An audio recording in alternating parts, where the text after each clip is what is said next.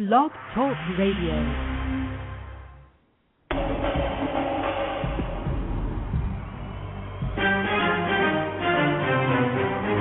Our Common Ground, Alternative Activist Empowerment Talk Radio, speaking truth to power and ourselves. Who are you? You don't know? Don't tell me Negro, that's nothing. What were you before the white man named you a Negro? And where were you? And what did you have? What was yours? What language did you speak then?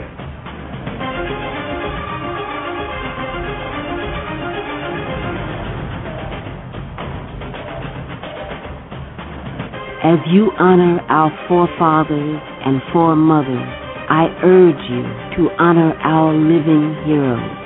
When you honor the names of Nat Turner, Harriet Tubman, and Malcolm X, I urge you to honor the names of Geronimo Gijaga, Sundiata Acoli, Mutulu Shakur, and Mumia Abu-Jamal.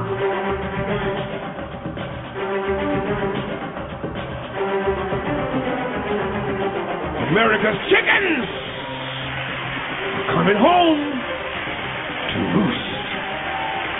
Violence begets violence. Hatred begets hatred. And terrorism begets terrorism. Our Common Ground, speaking truth to power and ourselves. I'm Janice Graham, and I'll be listening for you. Thank you for being with us. Stay tuned. And thank you for being with us here at Our Common Ground. Indeed, I am Janice Graham, and we welcome you to our Saturday night open mic at Our Common Ground, where we are transposing truth to power, one broadcast at a time. And for those of you who are new to us, we welcome you. And we especially welcome our long listeners and fans, and hope you will engage with us tonight in this open mic. You know, in the 1960s, Alabama Governor George Wallace whipped up white opposition to civil rights advances. Last week we had with us our dear sister Barbara Arnwine, who's the executive director of the Lawyers Committee for Civil Rights Under Law, to talk about some of this. And one of the core questions in our discussion last week was, is the Tea Party deja vu all over again? We want you to bring your agenda, your topics, and your issues to us, whether it's black unemployment, black politics, community development, education of black children and adults, and this whole question of what are they talking about? What America would they like to take back? Also, I'm interested in looking at the CBC Jobs Tour.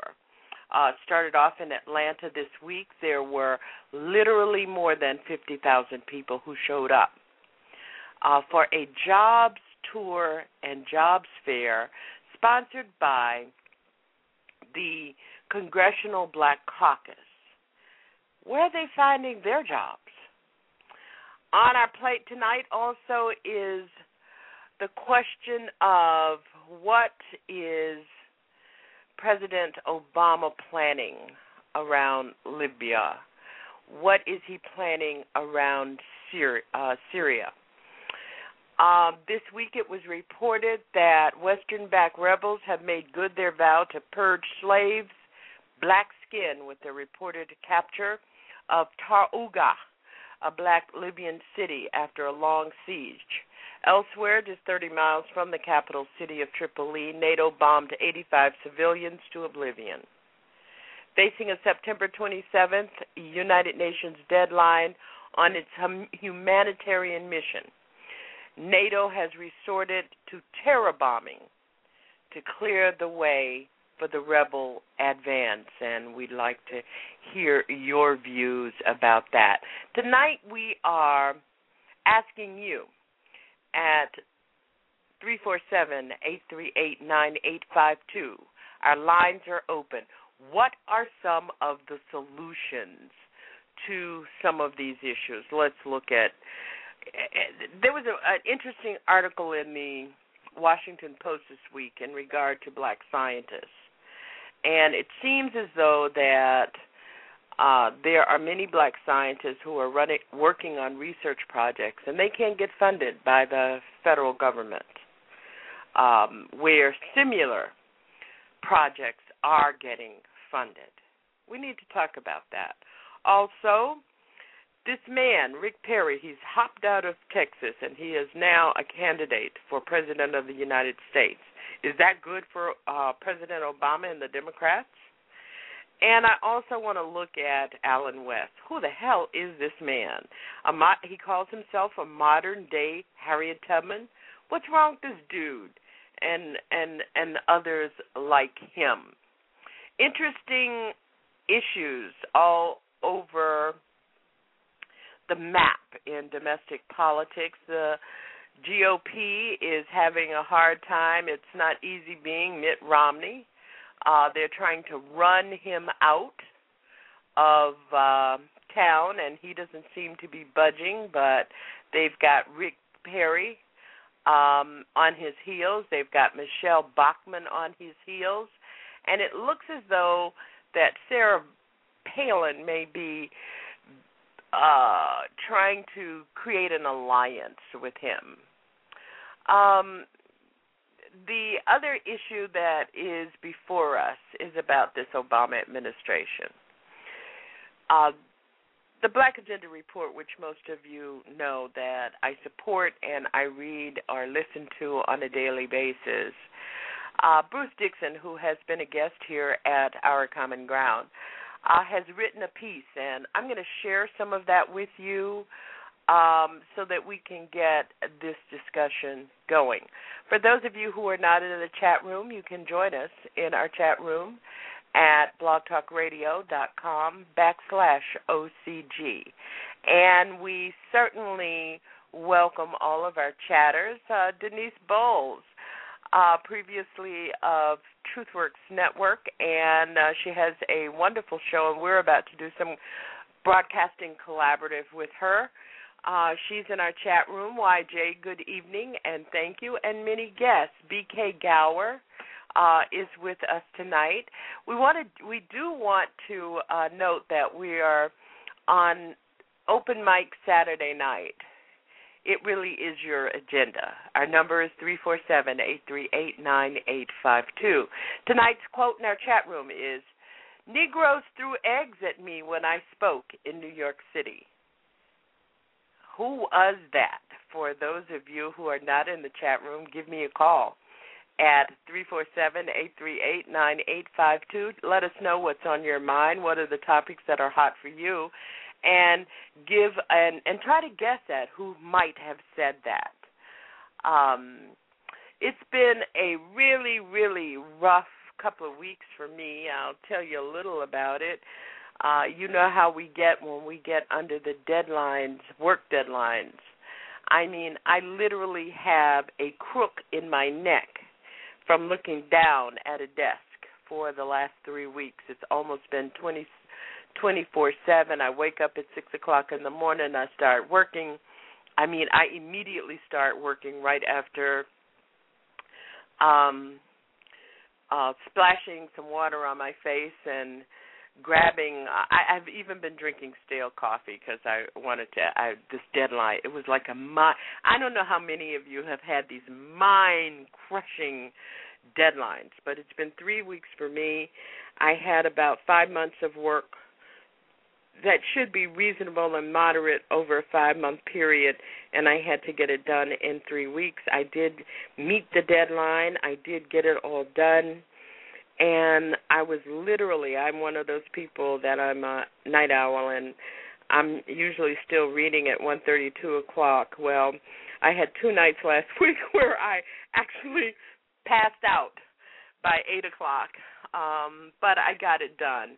And, you know, I think that sometimes we forget that we do get in a zone where life goes by you. And there was a lot of life in the last 3 weeks that went by me. I missed all of the incidental celebrations as my granddaughter packed up this huge van. Now, I remember when I came from Florida to Massachusetts to college, I didn't have to have a refrigerator. I don't even think I thought about having a refrigerator.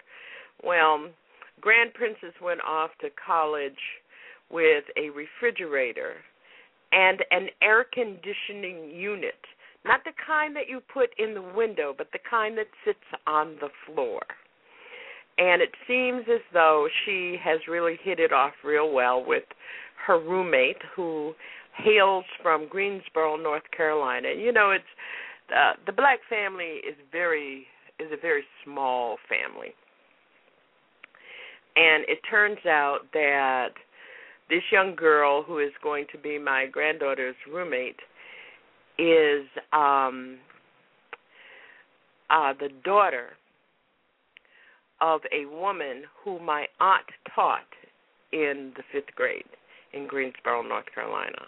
So they've really hooked up, and they've been talking to each other on Facebook and texting and talking on the phone and planning everything with the refrigerator, I guess, and the air conditioning, and the mothers have been coordinating the comforters and the blankets and rugs, and I missed all of that because of this deadline.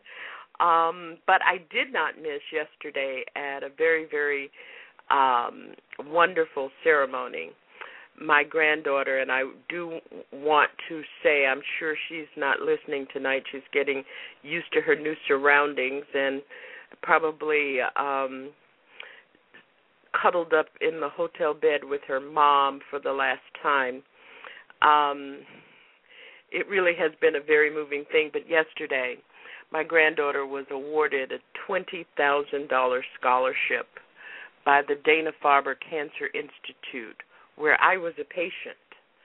And when I went to the ceremony, they gave out 4 scholarships to high schoolers who had been interns in various departments within the Cancer Institute. My granddaughter was in lymphoma and leukemia, and she had been in this internship her junior and senior year in high school, as well as 2 summers. And she received the highest scholarship, which was $20,000, but there was a 15 and a 10 and a 5. And those were 4 kids who had committed themselves to going to college to prepare for medical education. They had gotten some of the best exposure possible. And that was a very, very moving ceremony, especially for me to turn around. And 4 nurses who had become very friendly with my granddaughter, and my granddaughter talked about them so much. This is how small the black world is. And when I turned around and she was introducing to them, I knew them all because I had met them during my treatment. And my granddaughter became very interested in medicine because she attended a number of my treatment sessions with me, because there were 5 hours at one time, and we would watch movies while the medicine was being administered and play games, not knowing that one day she would be working there or receiving a $20,000 scholarship. So we were very pleased. And then when we went to dinner last night, and of course I had met my deadline, and yesterday was like coming out of prison for me, her parents announced that the only thing that they had to pay for the next 4 years would be her infirmary fee and her room and board. Well, her board. So that's a really good feeling. The other thing that happened this week is I see that Alpha has just joined us, and Doc Don, thank you for joining in, and all of our guests. Alpha's son was married today, and Alpha was there to lend his support and his advice, and we certainly send out our congratulations to him. And this week also, my grandson Miles celebrated his 10th birthday, and now he is 10, and people were saying to us yesterday, he's 10? Wow, he looks like he's 16. So our lines are open, 347-838-9852, everything from Perry to Obama here at Our Common Ground tonight. 914, you're on the air. I respect you. Thank you for joining us. 914.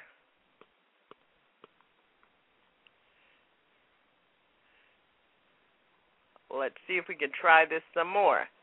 914.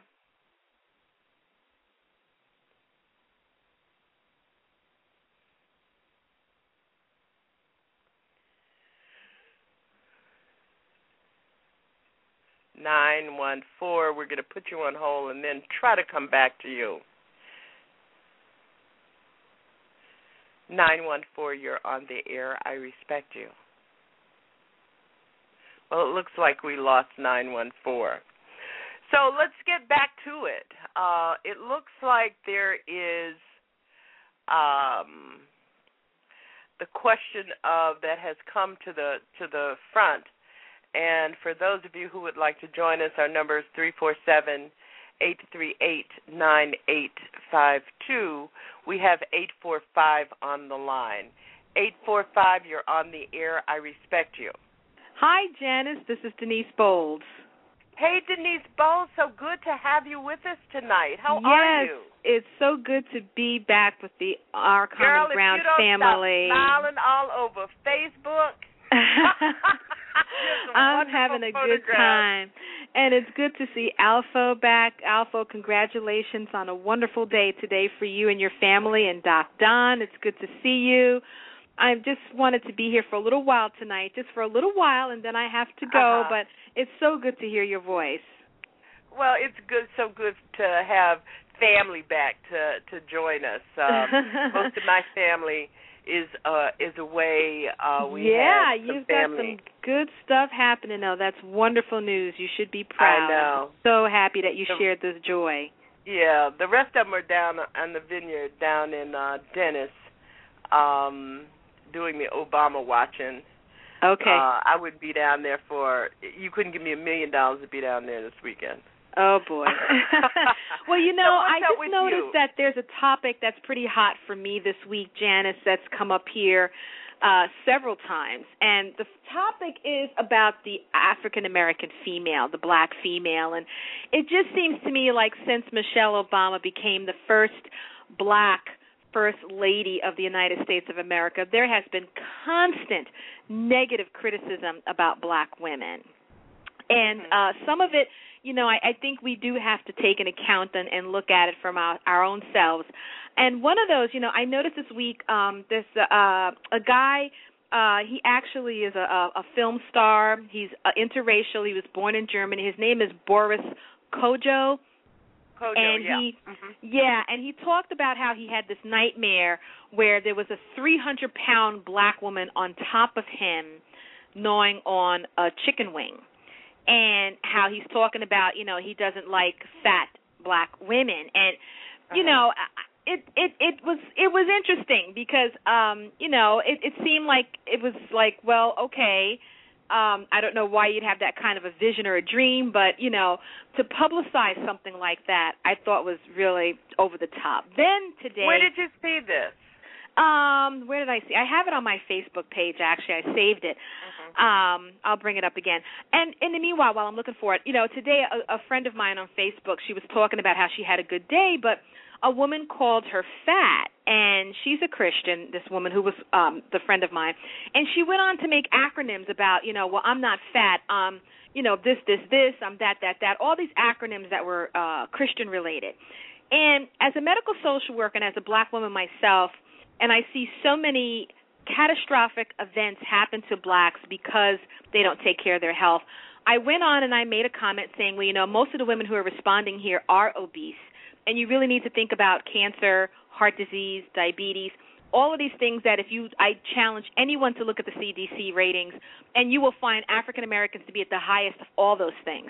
So it's not enough just to make acronyms about being fat. It's not enough anymore to do it gently, you know, like Dr. Ian did his 50 million pound challenge.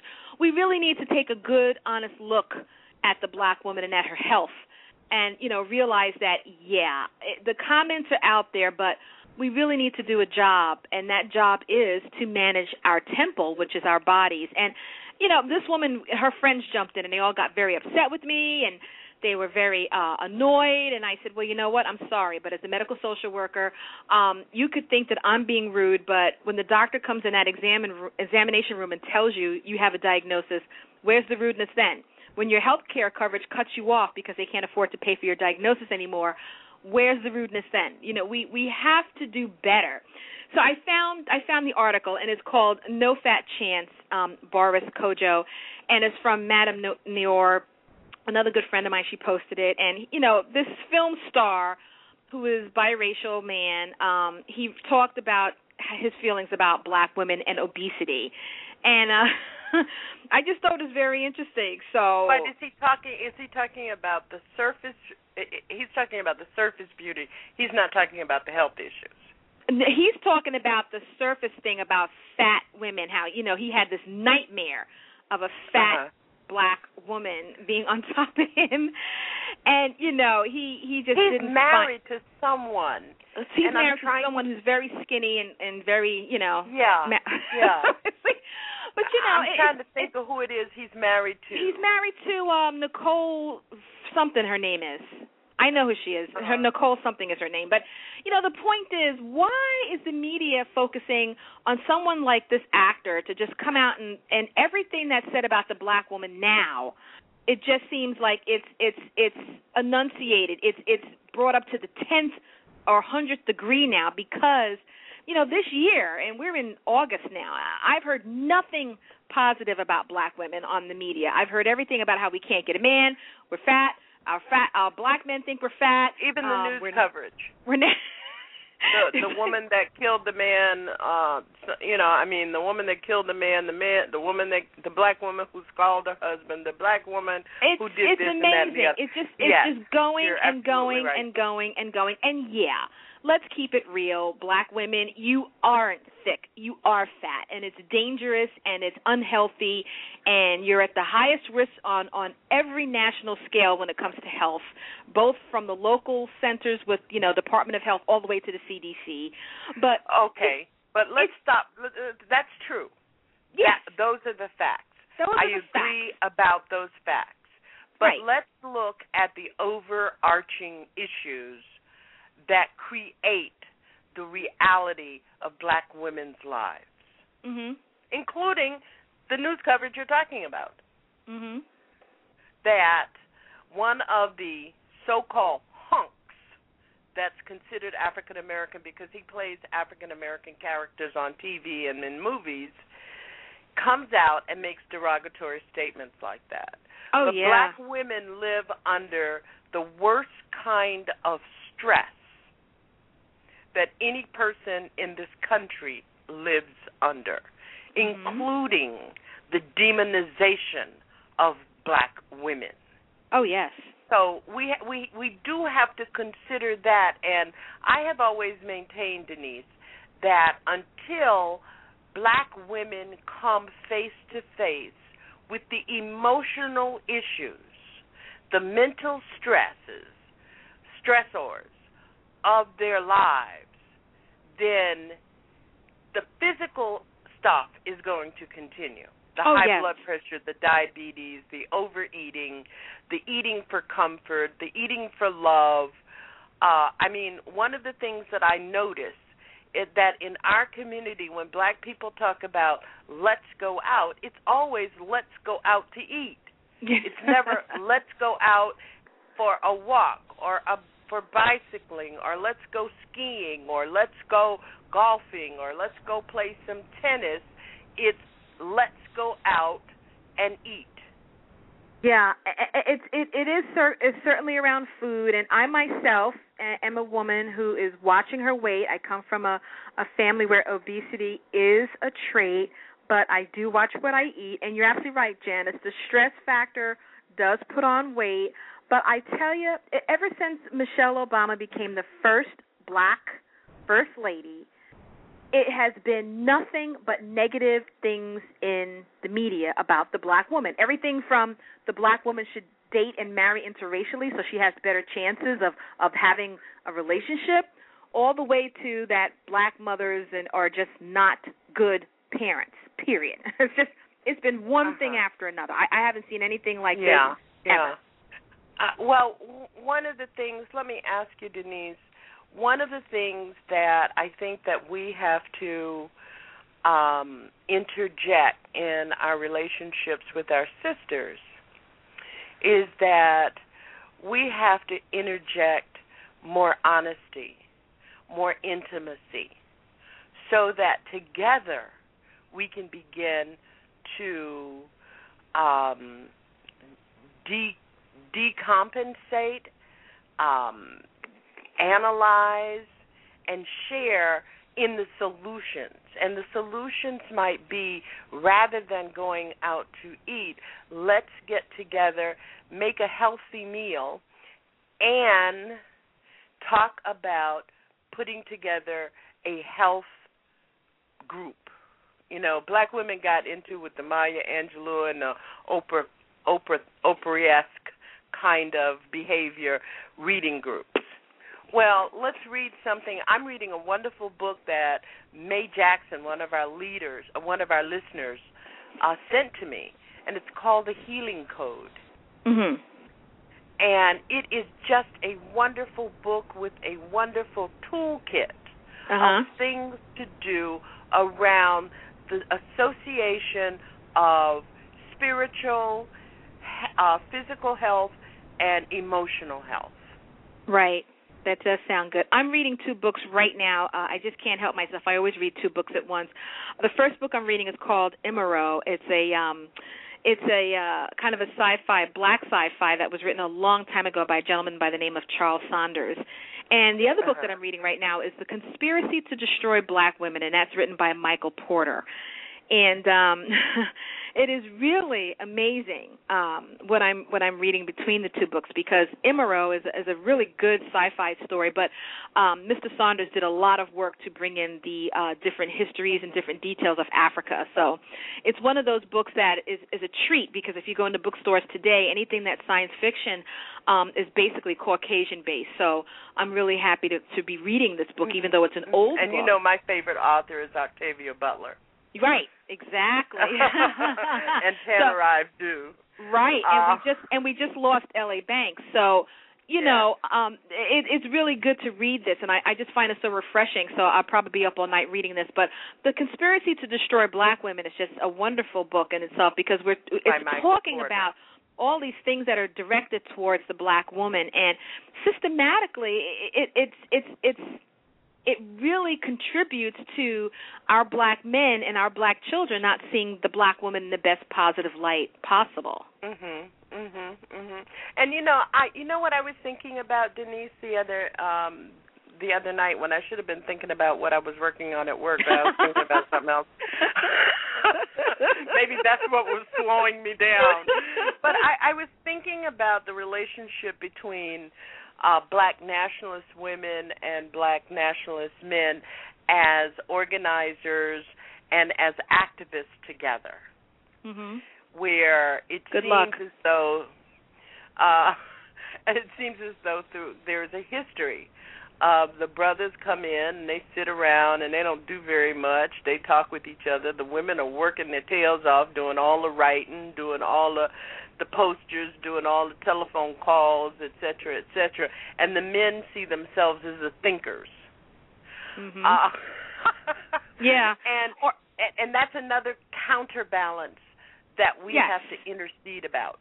Yes, and the other counterbalance that's my pet peeve, and I'm still dealing with that is in my arena of parent advocacy and parent education, we have too many black men sitting on panels talking about how black women need to raise their children better, but there isn't a single woman that's on the panel. The black men tend to shut out black women when it comes time to talk about education and families. And, you know, it's almost like a penis-only kind of group. And what we have to understand is until the black woman is brought forward and treated as the queen and treated as the valuable asset to the black family that she is, the black family itself is never going to go forward. Our children are never going to go forward. And time again, I mean, all kinds of different venues that I've been invited to where it's an all-black male panel, and I've been out here doing this work now for several years. I never get invited by these black men to come up and speak and represent the black mothers because, you know, of their trepidations and their own insecurities. But it's just a shame that, you know, that's a very prevalent trait happening with Black America today, and it's really very disheartening. Well, I really think that we have to change the dialogue. I think we have to do better at having honest dialogue about these issues, because until it happens, black women are going to continue to get fat. They're going to continue to comfort themselves in ways that are unhealthy. Right. I agree.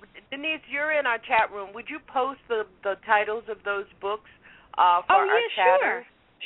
Sure. I'd love to. I'm doing it right now for you. Okay.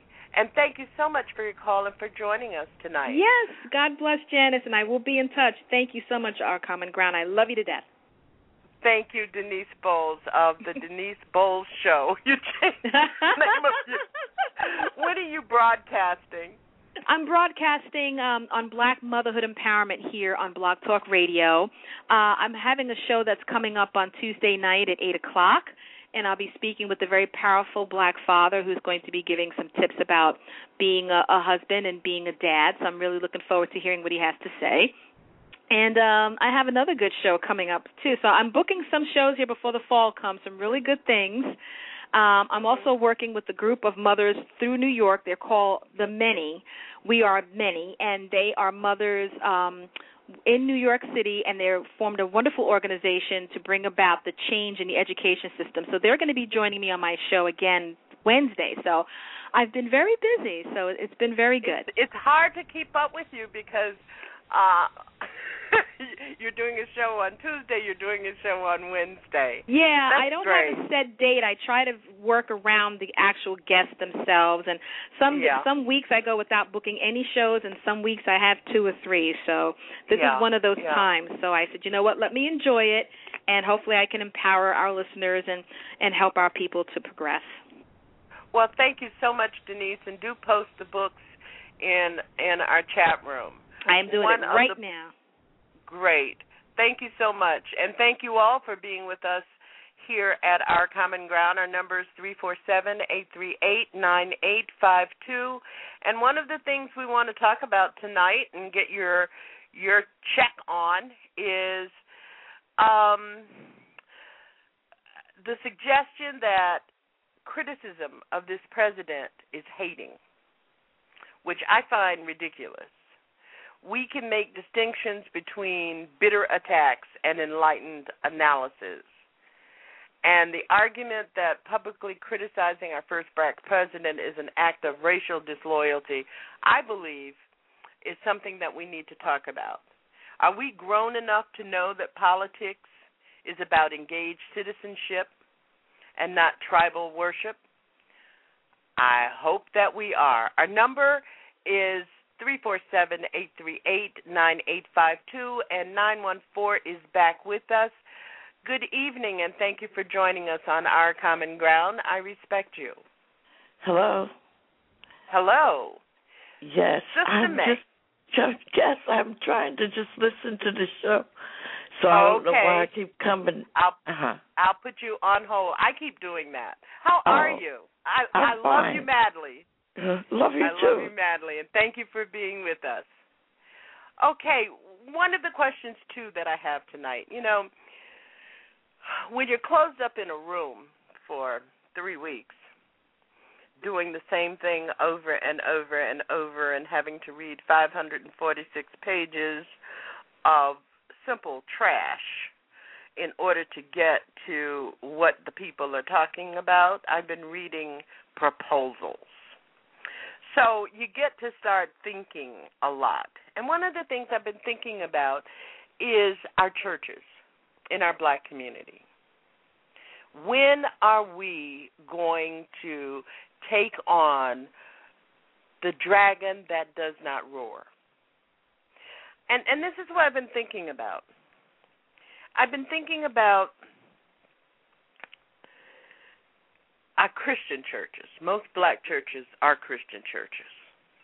I have to admit that there are some black churches. I will admit that there are some black churches. And I don't often try to take on religion because I think religion as a cultural precept is something that people have to decide for themselves. But I'm most familiar with Christianity. Everybody that I have ever loved or known intimately are mostly Christians. So this is my question. If most Christians are waiting for the return of a Savior, and that is the whole notion, precept of how you live because you are living for the return of a Savior. I was thinking this, and maybe Don or Alpha or somebody can help me put my brain on. I haven't had very much of a brain in the last 3 weeks, but if you can help me out here. Is it correct to think that this coming of the Lord thing that Christians are engaged in, and I'm not judging that, and one of the reasons I don't do a lot of talk show hosts will profess to something. I don't profess to anything right now, but suppose just for you stay with me now, just stay with me. Suppose for a moment that this coming is not a person, it's of an event. And suppose for a minute the event is that poor people, not just poor people in America, poor people begin to starve. Poor children begin to starve. That the world, the human world that we know, begins to deteriorate to the point that humankind is at risk. And while Christians are waiting for the coming of a man, it may be that those events is what is coming, and that whole precept in their religion is about addressing the event and not waiting for a person. Now, most of you who have been listening to me for 20 years know that I grew up. I am of 5 generations, 6 generations. I've been an AME since Richard Allen. Let's just put it that way. I went to Sunday school every Sunday. Everything in my life revolved around, when I was growing up, what was happening at the church, the youth events, the everything that happens in a church, the fundraising, the do-gooding, the making Easter speeches and Christmas speeches and the whole 9 yards.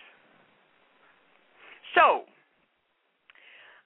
I know that what the teachings are of the Christian church.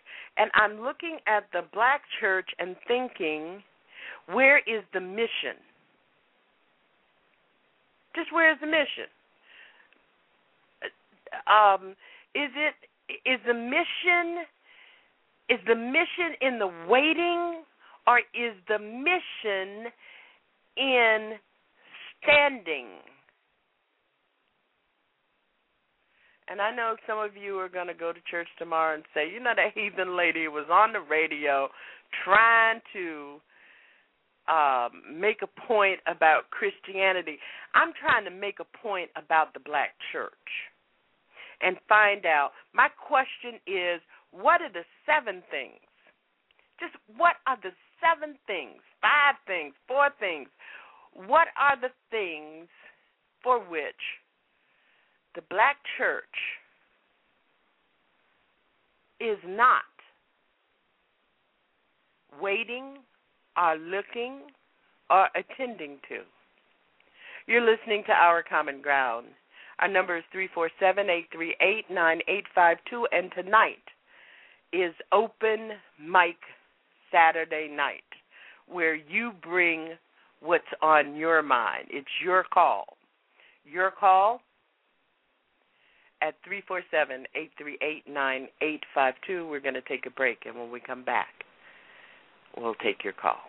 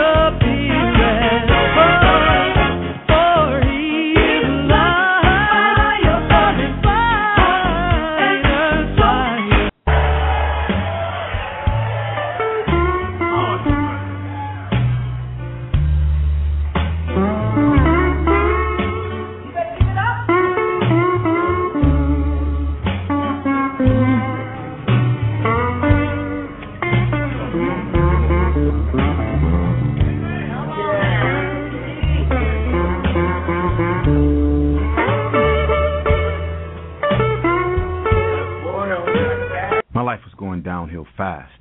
Everybody was on my case. Now, I kept hoping that life would change real soon.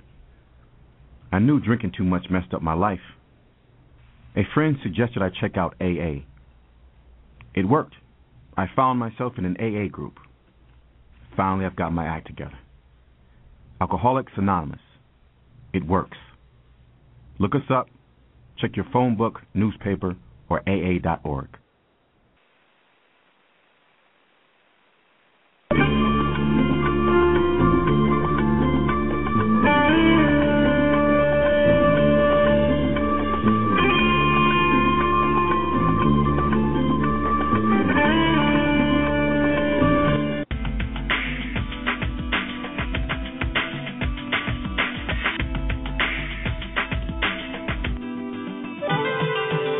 This is Our Common Ground at Blog Talk Radio, speaking truth to power and ourselves.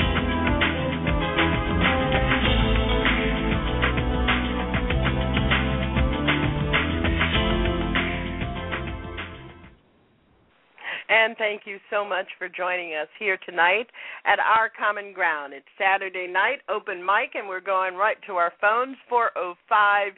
You're on the air. I respect you. Thank you for joining us. What's on your agenda tonight? Well, Hotep Janice, and Hotep Don. Likewise, I respect you and the individuals who are listening to us and those in the chat room. Alpha. I tried to get you today, and I just couldn't get you, my man. But anyway, Alpha was out all dressed up and ready to go. Yeah, you're posing a very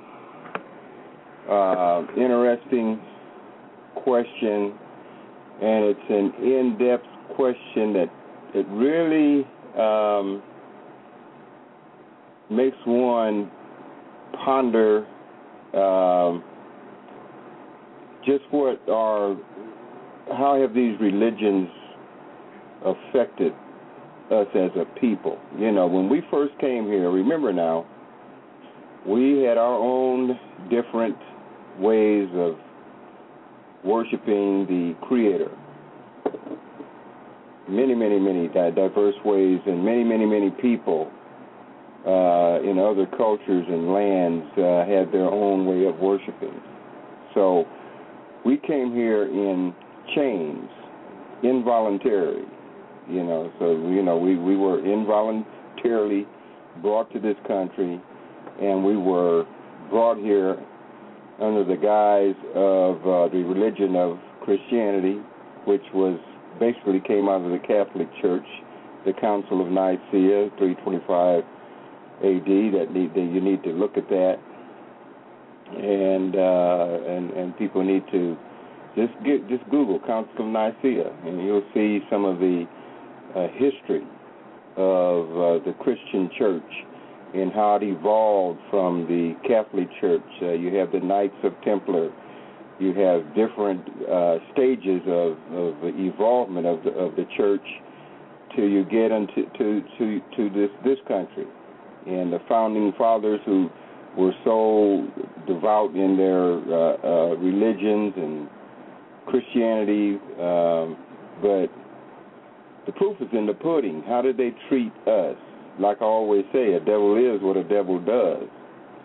And so when I look back at it and see the just inhumane treatment of a people and the subjugation of a people to the extent that today we are so conditioned that we have just been indoctrinated into our religions, especially Christian religions. And Christians will not really want to discuss it because let's face it, back in the early days of this country, our people were illiterate, along with a whole lot of other people that's not melanated. 3rd, 4th grade, 1st grade, 6th grade educations, and there came about a way of conquering and dividing because that's the strategy: conquer and divide. And so, even in the churches that they established, we could not attend. Even in the end, when at the end of the road you must meet your Creator, you had to go to the black cemetery and be buried. You know, and so even to this day, Janice, our people have failed to study the true history and origins of our religions that we have, world religions, not just Christianity. Buddhism, all of these, different type of religions that we have, Muslims, just take time and study. Yeah, most people don't have time. My question, Don, is getting to the black churches in the United States. Our children are under attack. Yes. Our communities are under attack. The very nature of our black existence is under successful attack. Yes. And we have the majority of the people in our community are housing themselves and their minds. You know, we say, well, where do black people live? They're living in their churches. doing what one man interprets as their civic responsibility, which is zero, blank, neutral, vanilla, whatever, because these churches, not all of them, right, but most of them, are sucking the life out of the people in our communities. Absolutely, Janice. But when you look back at when you look back at the origins of our black church, we were so oppressed that was the only time we could come together for a release, was on Sunday morning. Well, and it seems like we're marching in now at another oppressor's drumbeat. Well, we have an evolution of our religions and Christianity. It's evolved to a different stage. You know, as the world has evolved, so has the church. You know, the church, and I was raised in the church. You know, I mean, I was always in the church, and I studied history of the church, of all churches, and studied all religions. However, when I look back and see the proof, like I said, the proof is in the pudding. You know, during our time in this country, under this religion that we practice with our brothers and sisters who are not melanated, look where we are. Look where what we have gained. Look how the system of supremacy, white supremacy, has manipulated our individuals, groups, to project us as a people that's basically homeless. They say in Africa that you want to go back to Africa. Well, where are we going to go? You know, African people, even the president, he has roots, and so they tell us, you know, well, we've got our trees in Africa, and our roots go deep. But you, American black, you got a bush, no tree. And so we come up under this Christianity, this Christian religion, all of these religions that we've come up, and they have conditioned us to be subservient to the master, which is in the Bible. Yeah, but they're not controlling the churches now. They're not controlling the churches, but look how you have to realize the years and years and years and years and years of conditioning that has taken place with our people and our ministers, because when the ministers first started out, they couldn't be licensed. They couldn't have a church or practice religion unless it was approved, and they were given permission by white society, period. And so the preachers and teachers and sisters and mothers and whatever you have that in the churches that have come up, like I said, it was a gathering point for us, and we had social interaction among us in the churches, and that was a good thing. But now, since this due to the evolution of science, evolution of thinking, the mass media, the social media that we have, we see that the church has taken on the role of, for the most part, it's all about the money. I mean, when you look at it and you compare the modern day church and evangelists,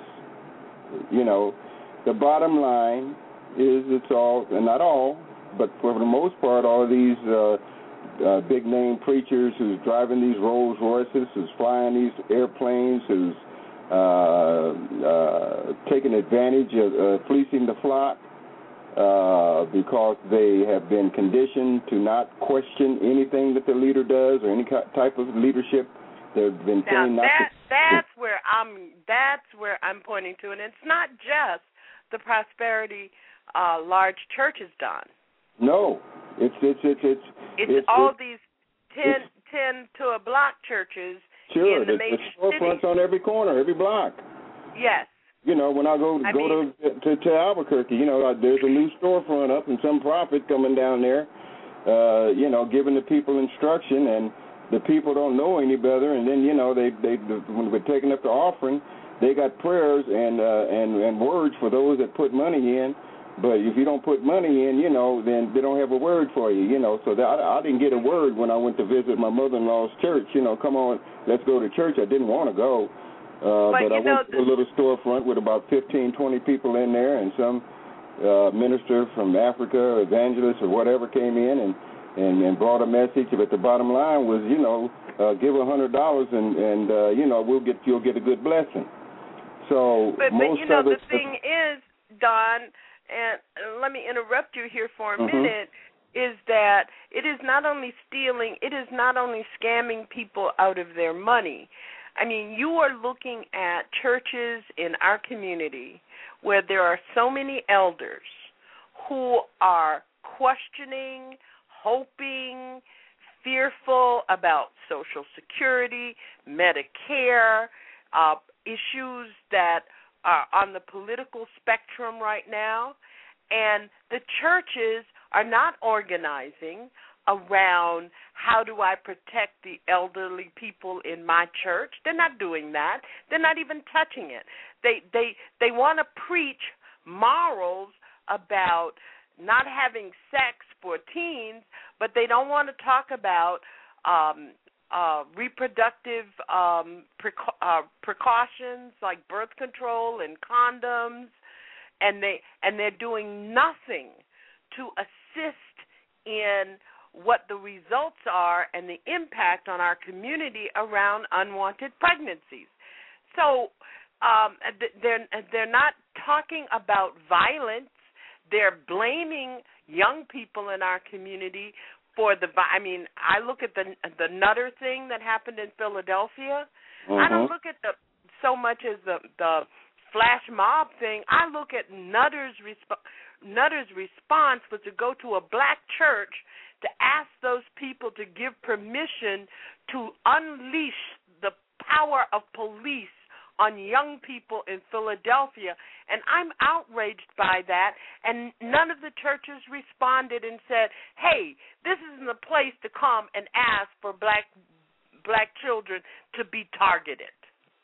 Well, Janice, don't you think that it's these 501c corporations use that sometimes to say that, I don't want to get into that mess. I don't want to be a part of the political agenda. We're talking about Christ, even though in the early days Martin Luther... Well, Nutter didn't go there to talk about Christ. Nutter went there to get permission, to make it comfortable, to give notice that the police were... Yeah, that's where I'm coming from. But you got to realize that they've always, now in the latter years here, and in these days we live in, they have ties. They're jumping in bed with Caesar. They're following Caesar's orders, and it's hard to give up the type of lifestyle that these preachers live. I mean, they know what's happening. They know what the effect of unemployment is on our communities. Now, some of them are really trying to say something about it because they know if the middle class is gone and the poor people don't have jobs, the workers, that eventually it's going to affect their bottom line. So the higher that unemployment rate goes, the more concerned that they may have about the bottom line and may start to speak out on some of these issues, but they also have been so aligned with the system and with government and with the Bush's policy when he was giving them money that they always had control over the communities, and it's the preachers. So yes, they're going to come and deal with the ministers of our churches, large churches and large denominations. Now, they're not going to go to Jeremiah Wright's church and do that. No, they're not. Well, Jeremiah Wright really doesn't have a church. It's Reverend Otis now, but you're absolutely... Reverend Otis, Otis is there, but, I'm talking about the philosophy. They're not going there. But they will go to, some of these other mainstream people that we see, But go try and ask them for $1,000 to help you with your house payment, not be a member of that church. Yeah. So I see just an evolution to where we have become so spoiled, so accustomed to somebody else providing for us.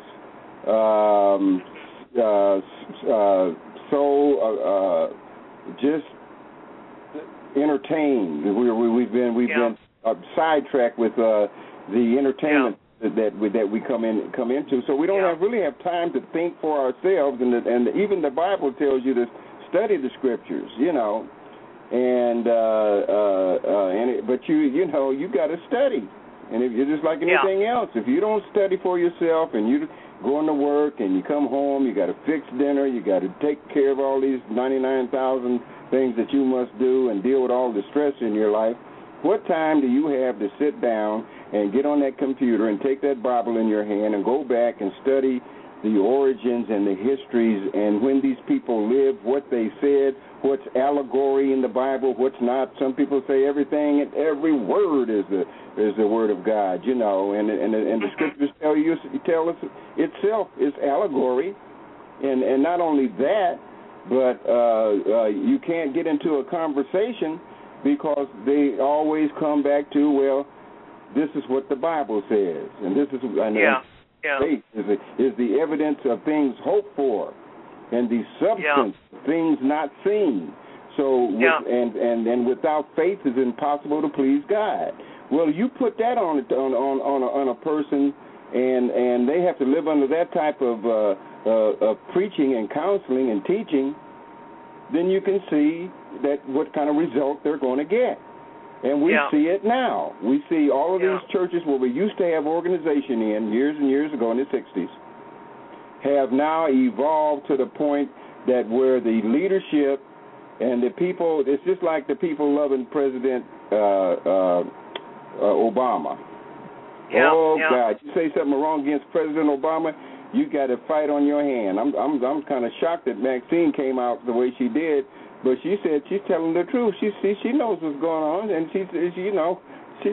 they should have been out there having him to be accountable to the people because that's right. Look what's taking place now. We're going to have to deal with anchor babies. We're going to have to deal with more people that's on the public dole and getting these so-called public programs. And we're already, like I said, number 4, so we're coming in the door after 3 or 4 people have went ahead of us and took everything out, and then we're left with the scraps.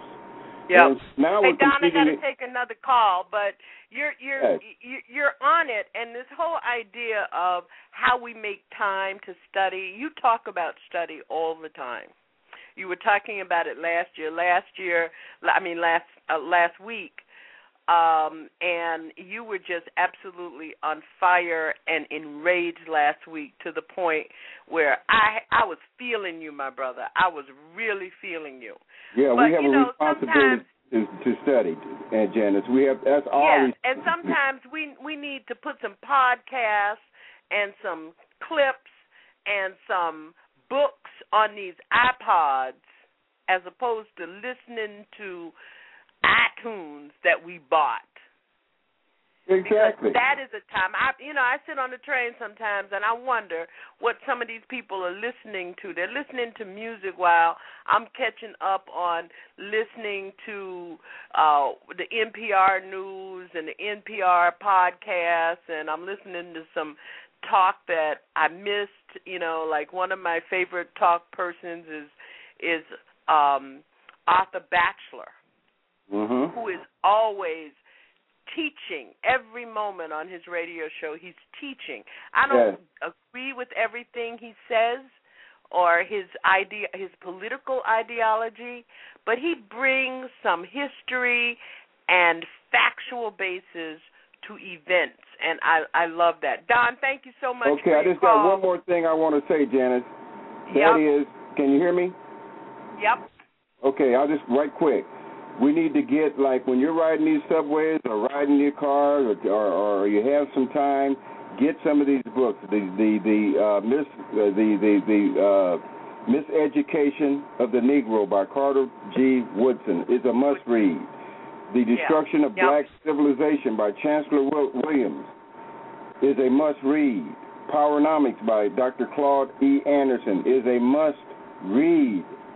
That's right. Clearing Dirty Laundry and other books by Ishmael Reed, which is a good author. Read some of that. Take it with you. When you have spare time, pick these books up, read, and educate yourself. Then you'll be armed with knowledge in order to deal with it. Thank you, Janice. Yep. Thank you, Don. Thank you so much. You're listening to Our Common Ground at Blog Talk Radio. I'm Janice Graham. Our number is 347-838-9852, and we're going to come to you. We want to do some program notes. We are trying to reschedule our program, Our Common Ground Visit with Isaiah Washington, which is scheduled for next Saturday night at 10 p.m., but I'm going to be away at the Martin Luther King Monument unveiling, and his book is such a wonderful book. I want to give it the kind of time and attention that it needs, and I'm afraid we're trying to reschedule it, and for those of you who are part of our Ning community, you'll get a notice about that. The other is we are scheduling a 3-day seminar with Dr. Runoko Rashidi, Understanding Our History in Africa 101. And we'll be bringing you more information about that programming. This is Our Common Ground. 972, you're on the air. I respect you. Thank you for joining us tonight.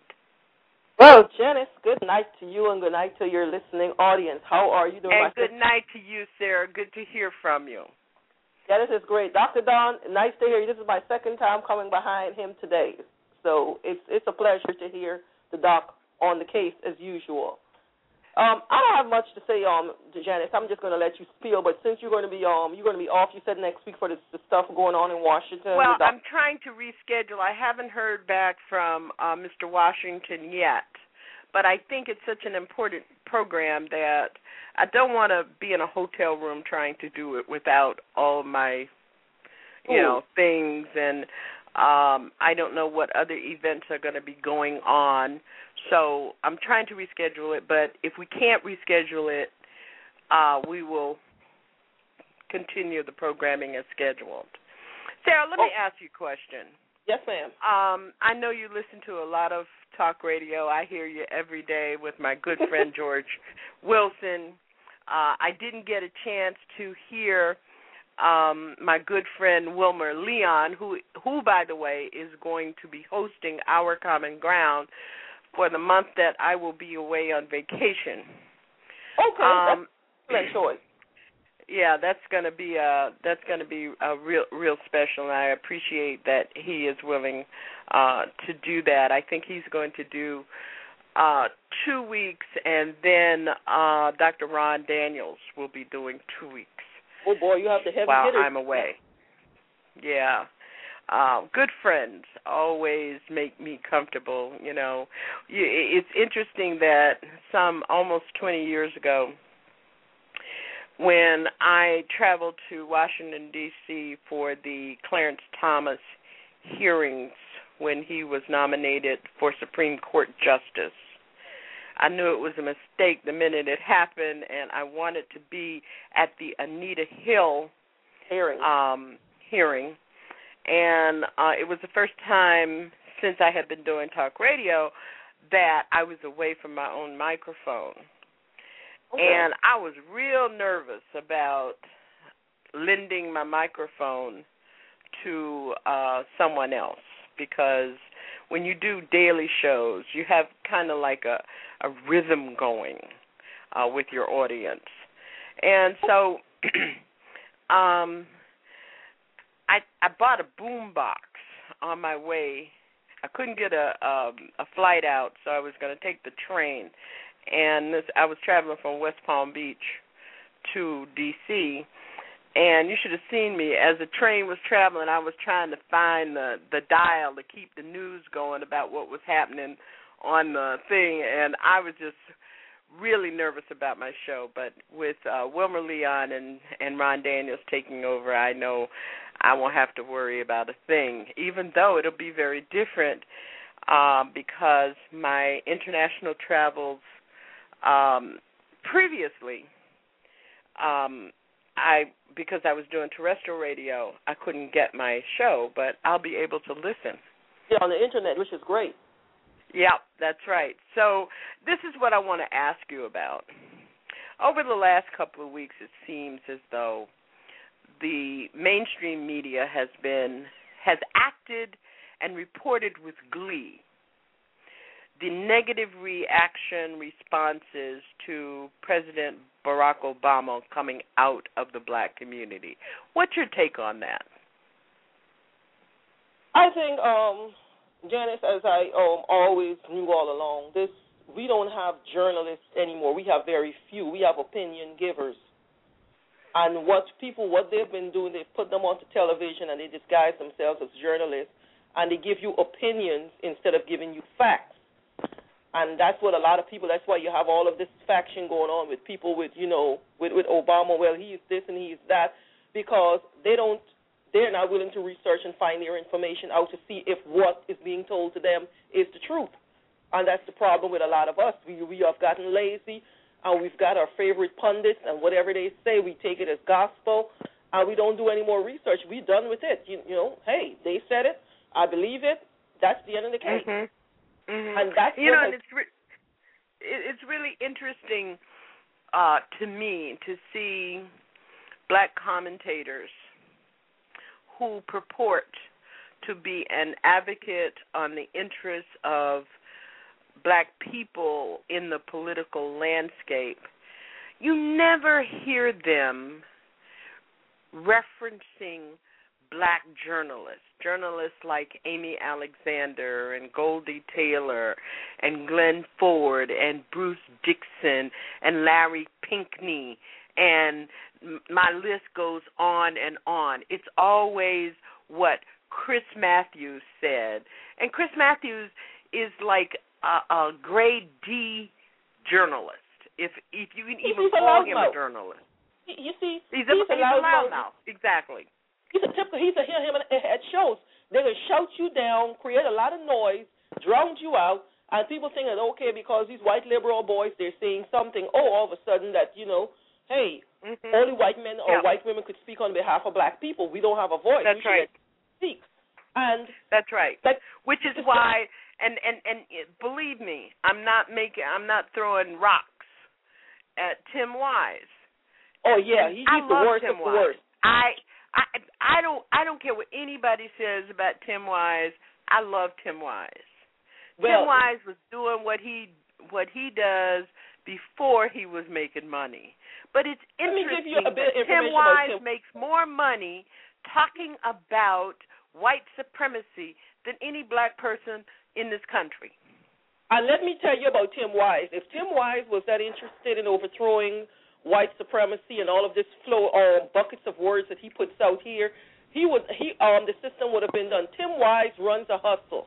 He got a hustle that he is running on all of these college campuses. Let's be fair. Tim Wise is a writer. That's what he does. Yeah, he's a writer, but let me tell you what happens with Tim Wise. I don't know if you had a chance to read this article by this brother that he put out this blog. I was reading so many stuff. I was doing my research this week. And one of the things, which is something that I found those years ago, Tim Wise, what he does is that whenever there's a problem with diversity that comes up on these campuses, especially with what's going on with these black student unions and all of this diversity, black education and so on being pulled out to these universities, guess who they go ahead and they do? They go and they bring one of these so-called pundits like a Tim Wise, another one called Jeb Middleton, and all of these other Amy Secor and all of these other people running around here calling themselves trying to overthrow this system. They bring them in there. They do the little feel-good speech. They get everybody going. And you know what? The people say, "Oh, we have solved the problem. We got Tim Wise to come up in here talk about white supremacy. We don't have an issue anymore." They believe in covering stuff up, and that's what Tim Wise has been running around this country doing. These people have not actually been deconstructing this movement because they have been benefiting from this system. So I don't really take issue with him. And one of the other things that what Tim Wise says, which is something that really and truly ticked me off with him, is I heard him on a show, and he called Dr. Frances Cress Welsing. I don't know if you're familiar with Dr. Cress Welsing. She's been on Our Common Ground many, many times. Yes, I have your old archive. And he called her work pseudoscientific bullshit. That's what he said about Dr. Frances Cress Welsing. That's what I told. I said, here it is, this boy, just a bachelor's degree. This is a medical doctor trained in psychology, in psychiatry, the operation of the mind. She has done extensive research on what's going on, and he's going to refer to her work as pseudoscientific bullshit. That's exactly verbatim what he said.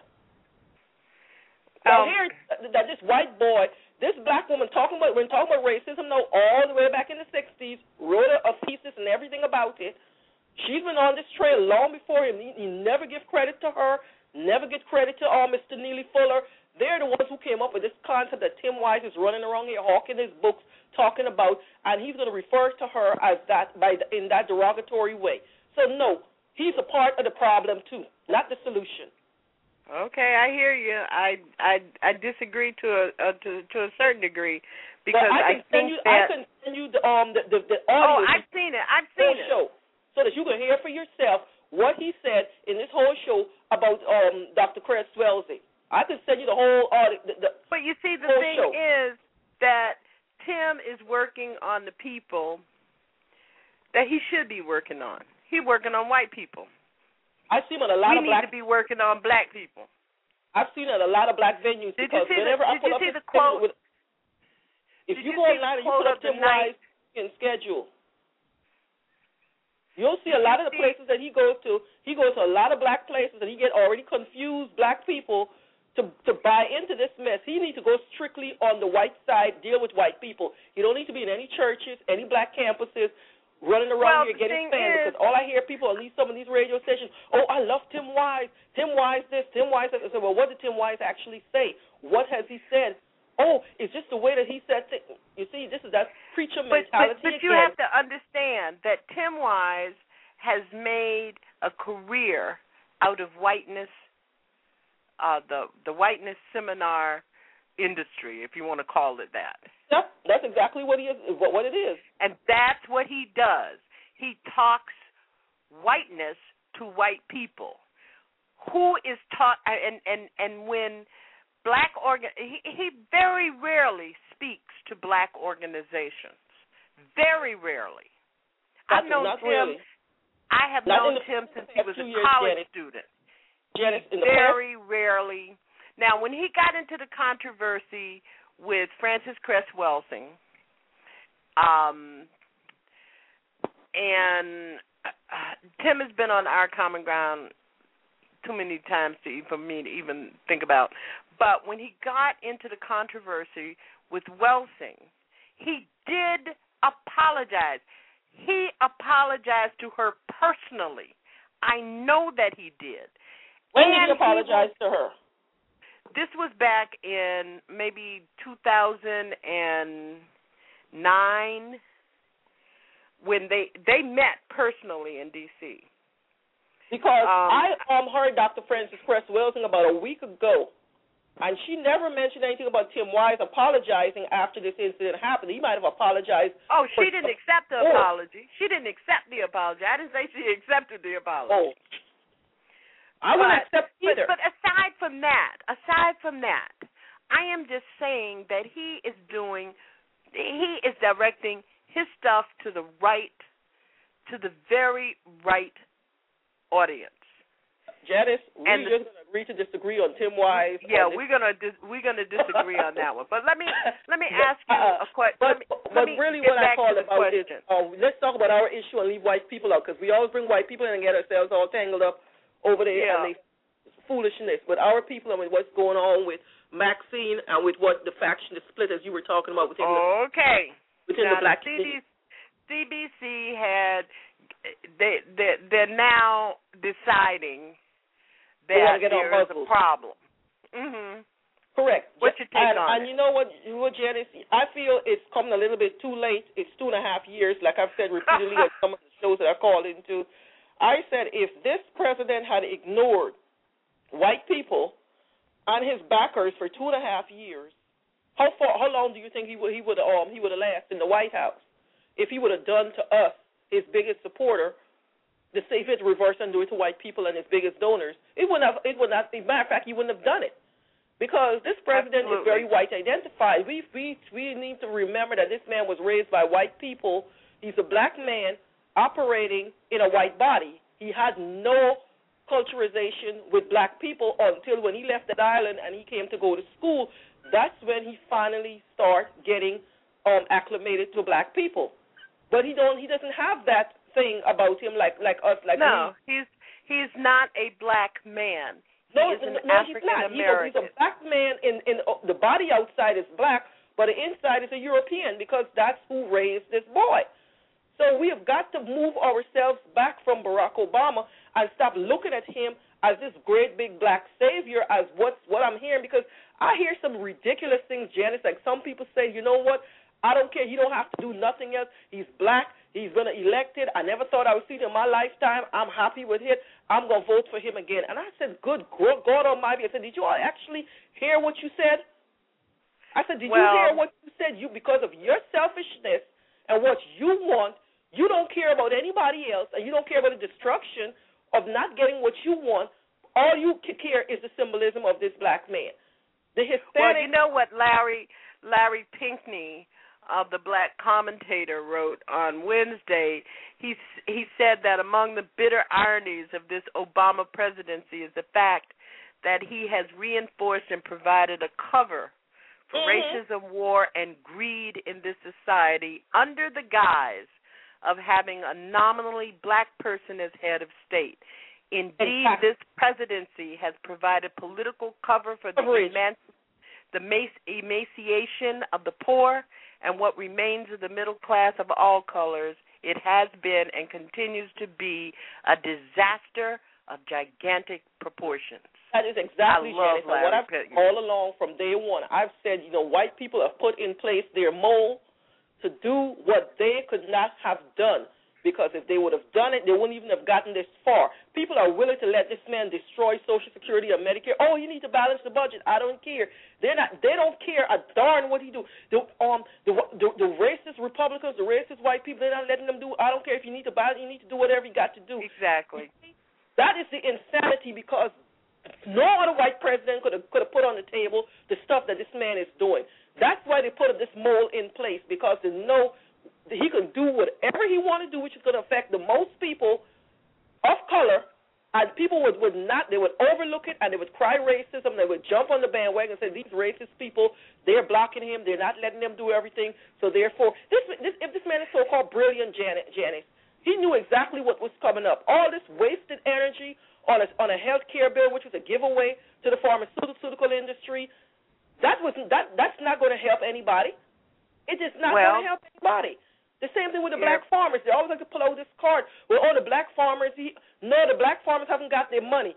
They said, yes, the settlement has done, but the money has not been appropriated to pay them out. They're still dropping and dying off, and they haven't got their money. And it's not going to be appropriated, not in this Congress. Hey, Sarah, thank you for your comments. I got to go to 818, who has been waiting for a long time. But one of the things that we have to be able to focus on is, what are we doing in our community? What are we doing as the Black Agenda report at Bruce Dixon's piece this week? What are we doing to save ourselves? It's a brilliant piece. Janice, like I said, this is going to tell us that, you know what, we need to form a pack. We need to do it like every other group is doing, like how the Latinos did it. They got what they want, a response in 48 hours. We need to do the same doggone thing, form a pack and say, you know what, we're going to withhold all of the black votes until you come up in here, and you're going to have to come up and do what we want you to do. And you're going to come back and report every 6 months. And if you don't do we've got to be scared.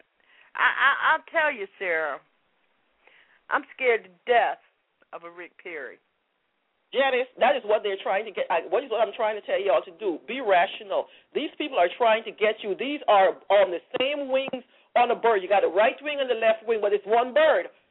So why are you letting these people scare you, Janice? Like he's coming like a steam train up the track. Gonna burn out. You see, you start off fast, and you're gonna burn out just like a rocket. You're gonna burn out. These people are throwing everything at you, Janice. If this is a political game that they're pulling at you, they're throwing everything. Obama gonna go back in there, but you know what they're gonna do? They're gonna put all the demons that they're gonna unleash, put them out there on the table to let you see. Hey, you're gonna have to run over here. You got to stay in this corner. Don't ask any questions, because if you do, here's a Rick Perry, here's a Michelle Bachmann. These are the demons that you're looking at facing. They want to shut down dialogue, so they put all of these nut jobs. These people are not. They're gonna fizzle out, Janice. They are going to fizzle. Watch and see. Watch and see now. The rumors are already starting to break on Rick Perry. Watch and see. Yeah. Don't let people scare you. Yeah, but they're, in our community, we have to focus on how to save ourselves. Yes, we do. Electoral politics is only one kind of politics. Sarah, thank you so much for your call. Hope to you're welcome, Janice. Always have you with us.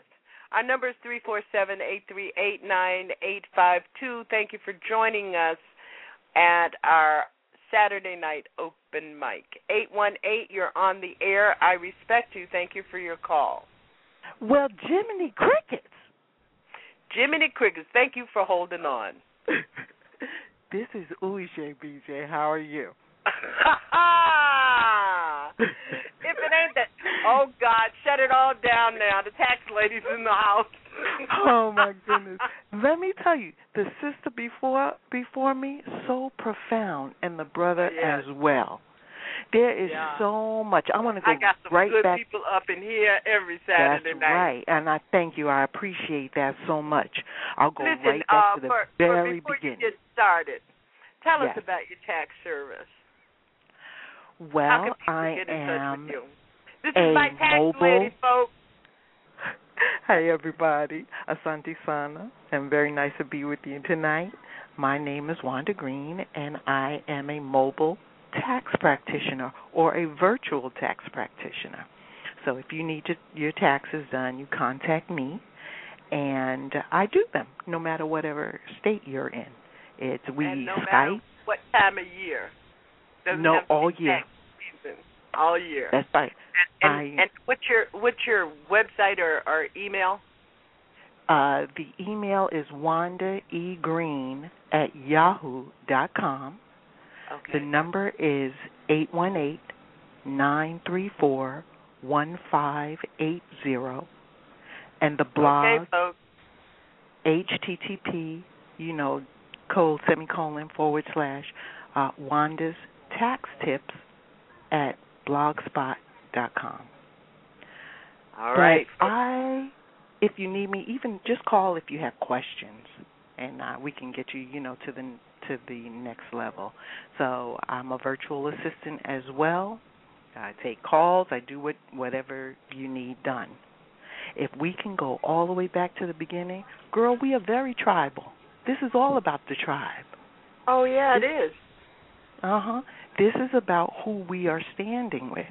I'm big on the Africa Channel. Once you start watching these countries and become familiar, it all starts coming back to you. See, these are things that are way, way, way, way in the back of our soul. Mm-hmm. We just don't remember. And it's in our DNA. That's what we have to understand. It's in our DNA. We have ancestral memory in our DNA. And then once we get past that, then we have the slave memory. Once we can get past all of that, then we'll be on our way home. I'm always talking about my hustle.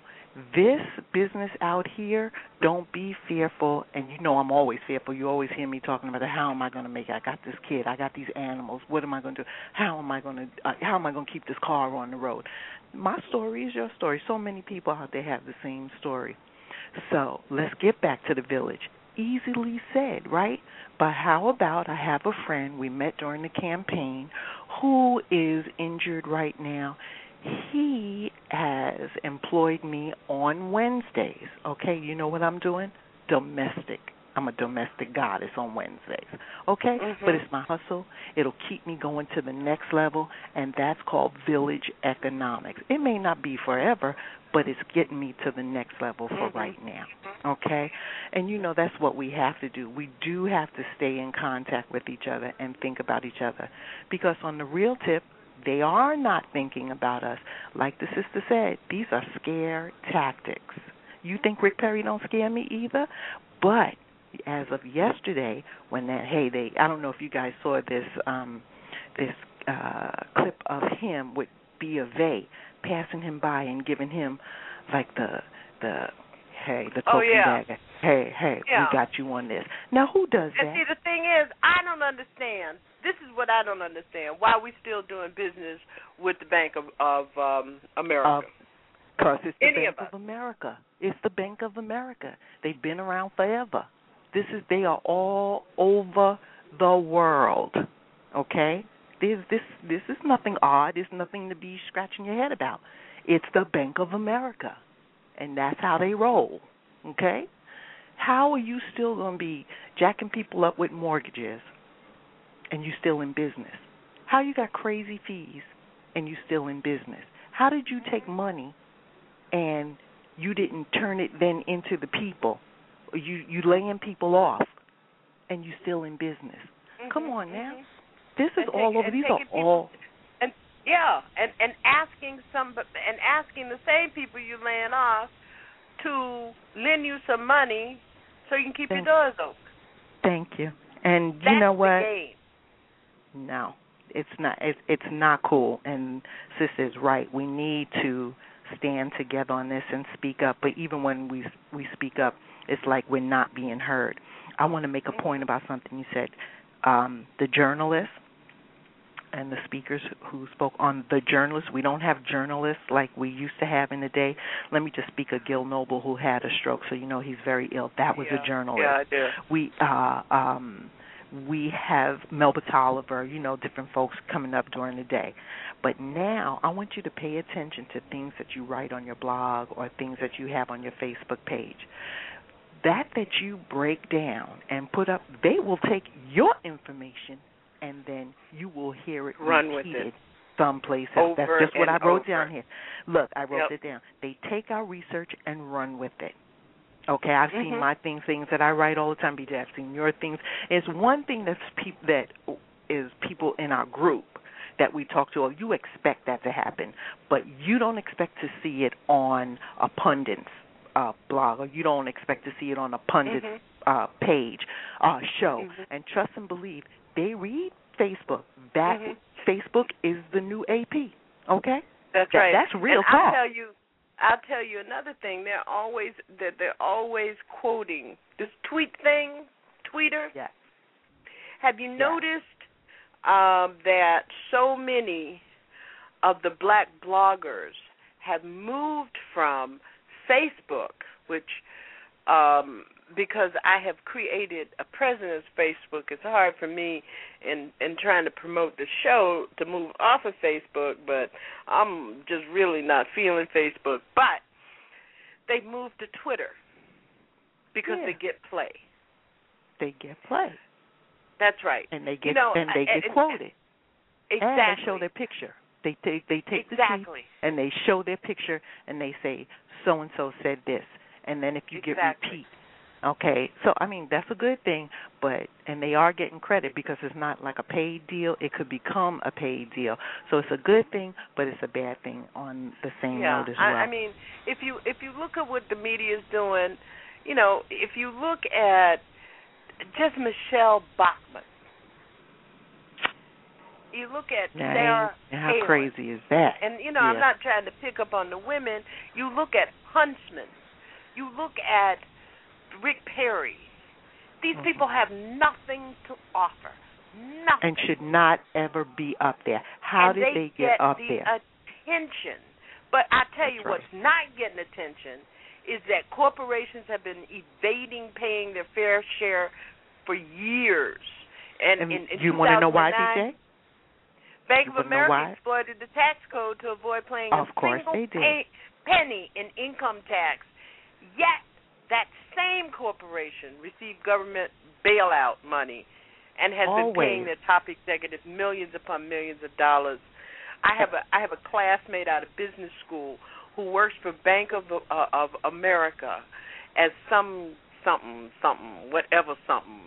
but he made over $600,000 last year. That's right. Just as a senior executive management employee.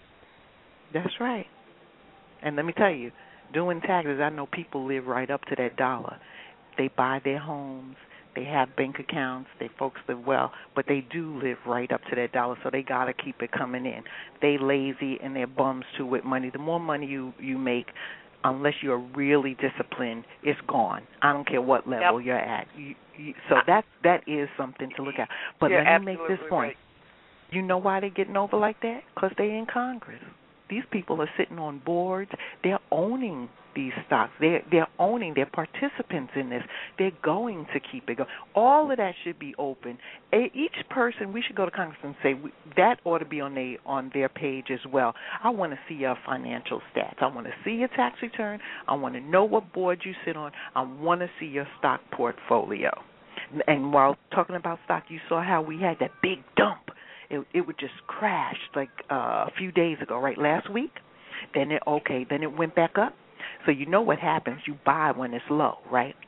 So then you know what happened, that people with some cheese went in there and bought. That's how it went back up those past few days. And then it dumped again. We're in a situation now where we are getting rid of money. I bet your money is going to change. We are going. Yeah. It's going to be global money. So you have to get rid of money. Yeah, it's going to be a euro dollar. That's right. Dollar. And then all of these people, all that this is happening now, why we're in this position is because they're hoarding money. They're not. How can you say, oh, I'm skeptical about hiring these people because I don't know what's going to go down in 3 years? Yeah, so what? What does that mean? Okay, they're hoarding money. But what's going to happen is that money is going to be dissolved. That money is going to be dumped. That is going to be the Black Friday when people are jumping out of windows. So, and you know, everything is a climax for us. So I know they're waiting for this to happen. That's why with that whole Charlie Sheen thing, we was waiting for that boy to jump off a cliff or something. That's how we roll here. That's how crazy we are. And let me go on. We better circle our villagers. That's all I'm saying. And we so lost and crazy. That's the dumb down. That goes right into the entertainment. Girl, they pushing this entertainment hard on us. We so stupid. Our people stupid. That's how you talking about circling. Who's going to go fire first? Be going. You got BJ. You got that corner. I got this corner. And then shoot, there's another fire over there. You got me running over there. Come on, and then we get Alpha over there. And it can't happen. We can't do it because they so dumbed down. They excuse my words, and this will offend me. They so stupid that they just can't see. These are called the sheeple. We're seeing what's happening, okay? Well, and let me put it plain. And I hope you all don't have any children in the room. But we are beyond fucked. Yeah, girl. Okay, I mean, let's go back to the church. You're talking about a 23% unemployment rate in our community. Yeah. Wait, let me stop you there. BJ, they said 23. Illiteracy rate. That's right. And a guy's story on Facebook today, he's a teacher, Susan Bond, you might want to check out her page. A guy wrote in that, oh, my God, he had to go in. He's teaching 7th grade. He's got to prepare them for this test. He was like, oh, man. He had to go back and dig in his own books because some of the stuff that he had to teach them to get them up to par, which is not what he was there to teach them. He said there is no way that these children would have ever succeeded. He's in 7th grade, and these children are at 4th grade level. We see this all the time. I don't want us to be deceived, though. It's not just our kids. It's all across the board. That's why it's so haywire out there. Exactly. Because it's everybody. It's not just our kids. And you know. And if we don't think, for instance, I was looking at some of the inconsequential things that we don't think about, of how prices have risen in our the aquariums, the Boston Aquarium, the Boston Science Museum, the Boston Museum of Fine Arts, almost every inconsequential way in which we informally educate our children. Right. And the cutting of public library hours and services. Absolutely right.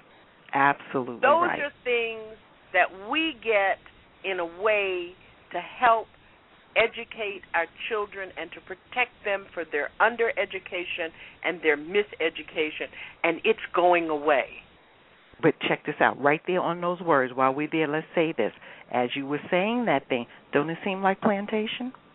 That seems like going back to the plantation. Does it seem like, and then if you match that with the prison industrial complex, oh my God, uber population, right, and plans, if you match that with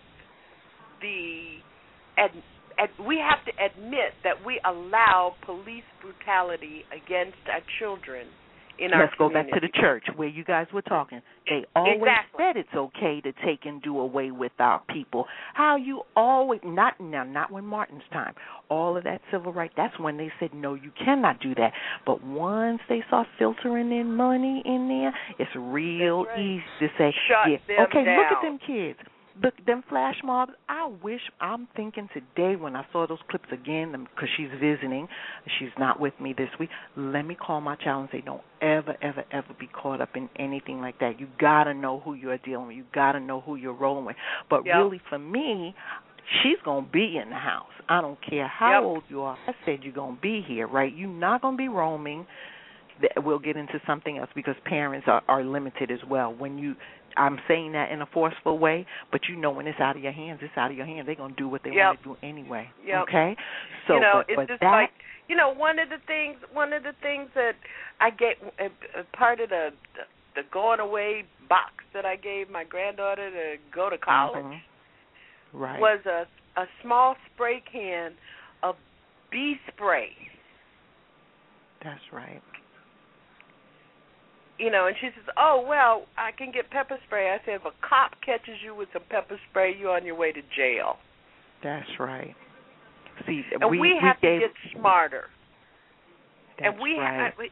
And the thing is that in this ancestral DNA inside of us, which is why I love James Bradley's Something Inside of Me. That it's a blues song, and people know I play it on this show all the time, is that we've got to reach in order to reach up. That's right. And but what we're doing is reaching out to reach up. That's right. But see, and as they get younger and younger and younger with these children, they don't know how. So, see, they've forgotten Big Mama is 14 years old now, so there's no way she can teach that. So those of us who do have that knowledge, we have to compound that. It can't just be for my one that's in the house. You have to reach out to those other ones. Somebody will catch it, but we who do have that knowledge, we really have to be tribal leaders. We have to be the elders, and we have to hold on to. You can't just be like, oh, they ain't listening. You have to make them listen. Your presence has to be known. And you have to be Shaka, and you have to be Masai, and you have to stand tall and know that when the lions, they ain't coming to you. The lions will run. They're not even coming to your camp because you are standing there with your red beads, and you will jump high if you need to. The house has to know this. Neighbors have to know. Friends have to know this. Okay? That's the real deal. Bruce Dixon wrote this week, and it almost made me weep. Listen to what he had to say. It says, 2.5 years, and for those of you of the Our Common Ground family, please support the Black Agenda Report. You don't have to subscribe. You could just donate $20 and just say, I'm going to donate $20 every 4 months, quarterly, to keep it alive. But Bruce Dixon, who's been a guest on this show, wrote, 2.5 years into the Obama presidency, Some of us spend more time mooning over pretty pictures of the first family, their beautiful kids, and regal mother-in-law than we spend publicly worrying over the fates of millions of families, children, and elders we personally know. Why are some of us still trying to save the Obama administration? When will it be time to save ourselves from endless war, climate change, joblessness, and other ravages of late predatory capitalism? I can answer that for you right now. So we're doing it for them, but they did it for their own. They did it for all of those other presidents. Didn't we do it for the Clintons? Come on now. This is just pattern. This is behavior. This is behavior that is against ourselves, which takes me to it all really being a scheme. Okay? We go into this. We buy into this. We live this. We love it. And I am crazy about Barack Obama. You heard me mention the campaign. I was all in. They wasn't going to tell my story. I was the first one. I was like, I'm about to have a meet and greet and a walkathon. You are not going to tell my story. And this white girl said to me, well, how about we're like in the same area, but I'm having a function and you're having a function, and how about you cancel yours and we send everybody to mine, and then we can all like group together. I was like, I don't think so, okay? So it wasn't going to go down. Mine's happened in Leimert Park, historic Leimert Park, and that's the way it was going to be, and that's how I roll. You're not going to tell my story, okay? And that's just the way it is. But now on that note, crazy about him, but I understand that what the sister before me said, that is a black man on the outside, but on the inside, that's a white boy. I was thinking so heavy about this because you know what that grandmother and grandfather said? Well, yeah, they say those things, and you have to just turn away and you be strong. We're raising you better than that. You don't hit anybody. You just square your shoulders, and it's going to be different. So he doesn't know about turning around and giving the middle finger or saying, I will knock your eyeball for you, okay? He doesn't get that. Because the household was teaching him. I know. I mean, I marvel at his inability to look up and say, you have stepped up to the wrong person now. And it's not going to happen. Let me remind our audience that you really, in this time, with these issues before us, we really need to be studying Carter G. Woodson, but we also need to go back and study Marcus Garvey. One of the things that Marcus Garvey said that I absolutely love. I mean, I have his book on my coffee table, and I pick it up maybe every other day and just read a passage. He wrote in his book, and this was in the 1920s. He wrote, "There is no doubt that the Negro is his own greatest enemy. He is jealous of himself, and envious, and covetous." I don't even know if that's a word. Can I go back to what you said? Most of our failures. That's right. Can I go back to what you said about Maxine and, her coming up and saying, you have to give me permission to unleash? Those words are inflaming to me, and I didn't really like that. You got permission. You're our leaders. We don't play that game with me. I got to give you permission. I'm calling your office anyway. So you already know what we're talking about. Do what you need to do. You're the leaders, okay? You do what you need to do. But on that same note, Tavis and Dr. West, who I have the fan club for him, crazy about Dr. West. I have mixed feelings for Tavis. You do need to speak up. What they're saying is legit, but the venom is not right. I feel that there is something. They have framed it in a way that their message gets lost. Right. And as people who make a living communicating, shame on them. That's right. And because they keep talking about the tour, the poverty tour, and then when he comes out and says what was best for Dr. West was when he really gave an extensive explanation to what he was saying. He got an opportunity to give an extensive explanation. That was better than just giving sound bites And I'm talking about when it was extensive. He was able to speak on CNN and Nightline and all of those shows. When it was extensive, you get a better feel. But still, the venom that was going out is not productive for us. Still makes me think, which I wrote down yesterday, they want to see if we are still in bondage and if we will sell each other out. Okay, absolutely. That is always the game. You're right on it. And as my good friend down there in Brooklyn says, and when I pass through there on Wednesday, I'm going to give a big shout out to her. She says that have all these Obamaites greasing up our screens with what is clearly pandering. And pandering doesn't work for us. Doesn't work because we're not the same as them.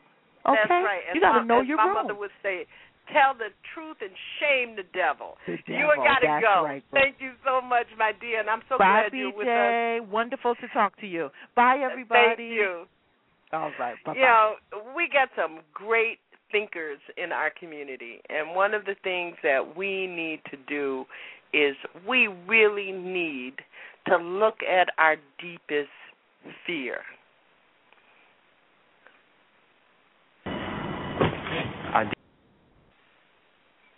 And when we start looking at why we are fearful, we have to really embrace the notion that we have a memory in our DNA. Some of us have a little and some of us have a lot. I hear Ida B. Wells. I feel the spirit of Ida B. Wells in my life every day. You know, she keeps me from cussing out a whole bunch of people. She keeps me from strangling some people. And she also whispers to me that everything there is has to do with struggle of our people. Because we're struggling against some very, very powerful stuff. We're still struggling against the messages of just 30 years ago. You know, I had some real misgivings about whether or not I wanted to attend the unveiling of the King Monument, or I wanted to do it in private as opposed with the whole community. But there, as Yuji just told us, there's some powerful tribalness that goes on in our DNA. Listen to this 1960s political ad, and the ads that we're hearing today are not much different. The following is a paid political announcement from Mr. John Chapman, chairman of the Mid-City Development Plan. It does not necessarily represent the viewpoint of this station. Ladies and gentlemen, you ask, what are the Negroes kicking up such a fuss about? You ask, what do they want? Well, I'll tell you what they want. They want our jobs and our houses and our churches and our country clubs and our beaches. Now, down south, they know how to handle them. They keep them out of their schools and their parks and their restaurants. Up here, we gave them the inch and they took the mile. We gave them education, we gave them jobs, we gave them neighborhoods of their own. And what are they doing now? They're demonstrating. They're marching up and down the streets and carrying signs. They're saying, we want full citizenship. We want full integration. Well, let me tell you this. God made them black because they are different. And no bleeding hearts and no new laws are going to change them overnight into white men. That was a real political ad. And that is the message that you are hearing from the Tea Party, from the GOP. It is no different. We have to stand against the kind of absolute demonization of our presence and existence in this country. And, you know, one of the ways we could do that simply by standing for the UN Conference on Racism that the U.S. is boycotting. We could speak the words by writing to our local newspapers and making sure we're repeating it over and over until it is heard, because we are not being heard. We're not rising. We're not being heard. We're not putting people on notice as we should. And the people that are not getting our support. What is with that? You're listening to Our Common Ground. This is Saturday night open mic. We've got a few minutes, only a few minutes, and I wanted to share with you that ad because I think we're just hearing that. Our children are hearing that. Our children are looking at us with our hands open wide and smiling faces and wondering if we have lost our minds. That we think somehow it is a good thing for a mayor of a major city in this country to come and seek our permission to unleash what has already clearly been evidenced as a racist police department. I will tell you, I will say it again over and over, do not forget that Wilson Good was a black mayor of Philadelphia when the Philadelphia Police Department bombed the home of Move. So don't be fooled by job fairs 2 years too late in Atlanta. A black mayor who wants to do an Obama-like moral speech to a black church where he grew up to garner some authentic, relevant validation of targeting black children without a history of supporting or even giving support to the same community that he now wants to bomb. We've got to be very careful. And for those of you who say that you're not in the mix, that you're not in the mess, you don't want to be in the mess, if you're born black, you're already in the mess, as Fannie Lou Hamer would say. As a matter of fact, I've got a clip on that. We've got to keep our eye on the prize, but we've got to also understand what the prize is. For us to say that we are somehow, we know what the issues are, it's not enough to study. We've got to be able to say, this is my personal agenda. I am going to be an alternative to the voice that I don't like. I'm going to be an alternative to the status quo. I am going to do something, a breakfast program, a reading program in my neighborhood. I am going to make a difference. Most of you heard me talking with India Declare, and for those of you who are unfamiliar with the I Declare Media studio, she's live and call in 11 a.m. Monday through Friday. And one of the things that I was saying to India Declare, my dear colleague, is that we have got to be clear about what it is we tolerate. Thank you for joining us at Our Common Ground tonight.